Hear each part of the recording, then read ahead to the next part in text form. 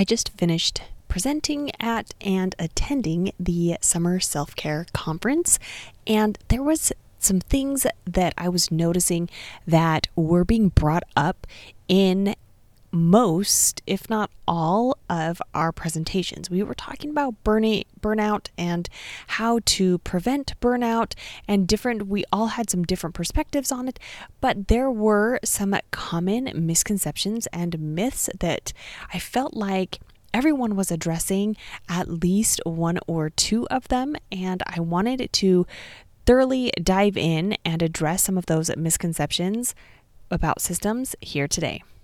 Welcome to the Secondary Teacher Podcast, the podcast for middle and high school teachers juggling multiple preps to get the strategies to reduce overwhelm so that you don't have to choose between being an effective teacher and prioritizing important relationships. I'm your host, Kristen Masick, a 10-year high school engineering teacher, former middle school assistant principal, and teacher coach. Every week, we will discuss strategies, systems, and time-saving tips to help you not only survive but thrive as a multiple prep teacher. Today, we are going to be addressing 3 misconceptions and myths, but I want you to stick around because the third one is my favorite and just rocks me to the core. The first one is systems for secondary teachers or teachers in general are too complex and time-consuming to implement. That's not true because you could have a very simple system and you could have a complex system. Something as simple as having a basket on your desk and you put everything in your basket at the end of the day or throughout the day and then you go through it at the end of the day, that is a system. And that didn't take very much time, but it did keep your desk clean so that you could work during the school day, and then it doesn't have to take a lot of time. It could take 5 minutes to go through that basket to decide what needs to be saved or what can just be tossed. That is a system. Now you could have something that is very complex, that does involve a lot of technological things, and that is also a system, but they don't have to be complex. They can be, but they don't have to be. If you start small with those small systems, then you can work up to those bigger ones, and then they don't seem as complex. I think the other reason that this misconception is out there is that we did not learn systems in school. That was not necessarily a part of our education, especially if you were doing a teacher ed program in the secondary world. You may have learned that in the elementary world because they seem to have a little bit more as far as like routines and procedures go and systems that way.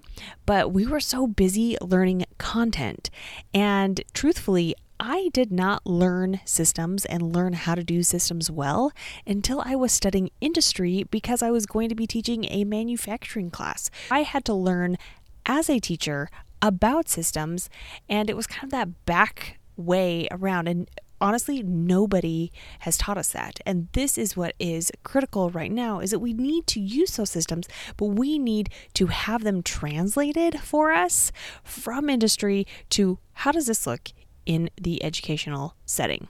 All right, let's go on to the second one. Systems for secondary teachers will take away the creativity and autonomy of teachers. Not true, because what you can do with your systems is systems are there to automate the mundane tasks, the things that you don't want to do. They're not to take over your teaching. It's not that a system is going to sweep in and then they're going to be your substitute teacher or the teacher in lieu of you, or you're going to create this complex something or use the curriculum that has your students on the computer all day and you don't do anything and you're no longer creative. That's not what systems do. Now, I have seen some people do that in their classes, but I don't think that was their intention, was to use it as a system. That was just that they weren't really playing to good teaching practices. If you are motivated to stay a creative and autonomous teacher, you're going to stay that way regardless of what systems you put into place. And when we're talking about this misconception, I think a lot of times it's thinking about those systems that others are placing on you. But what we're talking about here is systems that you create to make your life easier, not some sort of system that is going to make your life harder.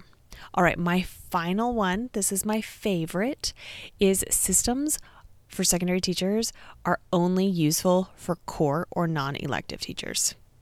I'm going to pause there for a second because this was something that I always thought. After every PD I went to, this doesn't apply to me. When thinking about systems, when learning about systems, oh, well, that's going to be easier for the ELA teacher because she is teaching the 9, 10, and 11 grade class. And so her systems are going to be a lot easier to implement because in my classes, I switch from robotics to engineering capstone to 3D design, and they're not very similar. And so those systems won't work for me. Totally untrue, because we're talking about systems that can be woven between all of your classes and it's not content specific. That's the beauty of systems, that is not content specific. As you learn more about systems, make that mindset shift, knowing that it is not content specific, it's not grade level specific. You could create a system that works better for you as a secondary teacher than it would in an elementary, but it is still a system that can work across different contents. And those are the systems that I encourage you to put together.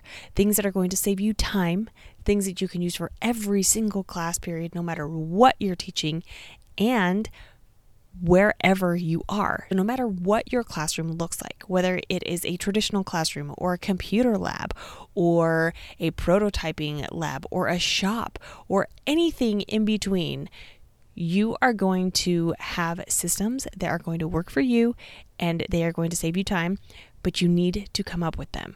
And so I'm going to give you some ideas on some ways to start with these systems.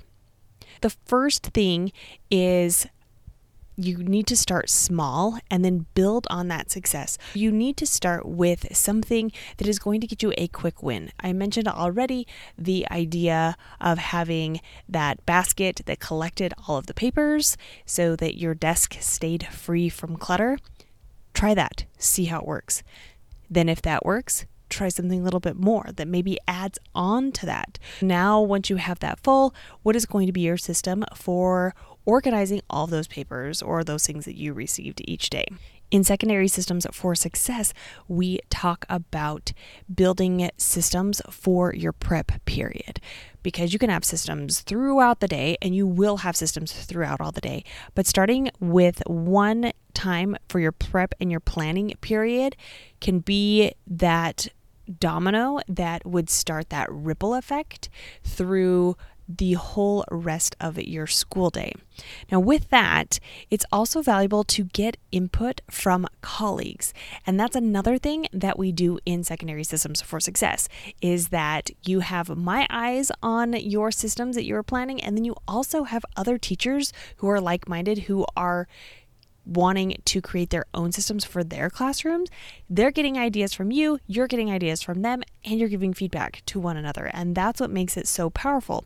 Now, you can also do this with colleagues within your school or within your district who either is your neighbor or your friend that you eat lunch with, or possibly someone who teaches the same content as you, but in a different school. Bouncing ideas off of them. Everyone wants to save time. Everyone wants to be more efficient and be a better teacher and still have a life outside of school. Collaborating about different systems that are working for you are going to benefit someone else, and then get feedback. If you have a stumbling block, you can contact a myriad of people, whether they are people face-to-face or online, and get some feedback on this is working for me, this is not working for me, this is where I'm really getting stuck. Collaborate with your colleagues. And then finally, be flexible. You're not going to have the perfect system the first time you implement it. And even when you're implementing someone else's system, if you're online, you're scrolling on Instagram and you see this amazing organizational system that another teacher has done in their lab, and you want to take it and use it, it could work for you, but it might not. And hopefully it does work for you, but know that you're going to need to be flexible and you're going to need to tweak things here and there to make them so that they fit you. Not every classroom is the same, not every class is the same, and we know that not every student is the same. And so being able to be flexible in our systems is going to really alleviate that stress, knowing that this is just a work in progress. It's a long game, and I'm going to be making progress as I'm going. For your homework for this episode, I want you to think about if you have ever had, or if you currently have, or if you currently think or believe any of these misconceptions or beliefs. And think about some of the suggestions that I mentioned here that would allow you to shift those mindsets and those misconceptions so that you can start to realize how much systems can really save you time during your school day. If this episode was helpful to you, it could be for others. To help spread the word about this podcast, take a screenshot of this episode, add it to your Instagram stories, and tag me at Kristen Masick, KristenMasick. Until next week.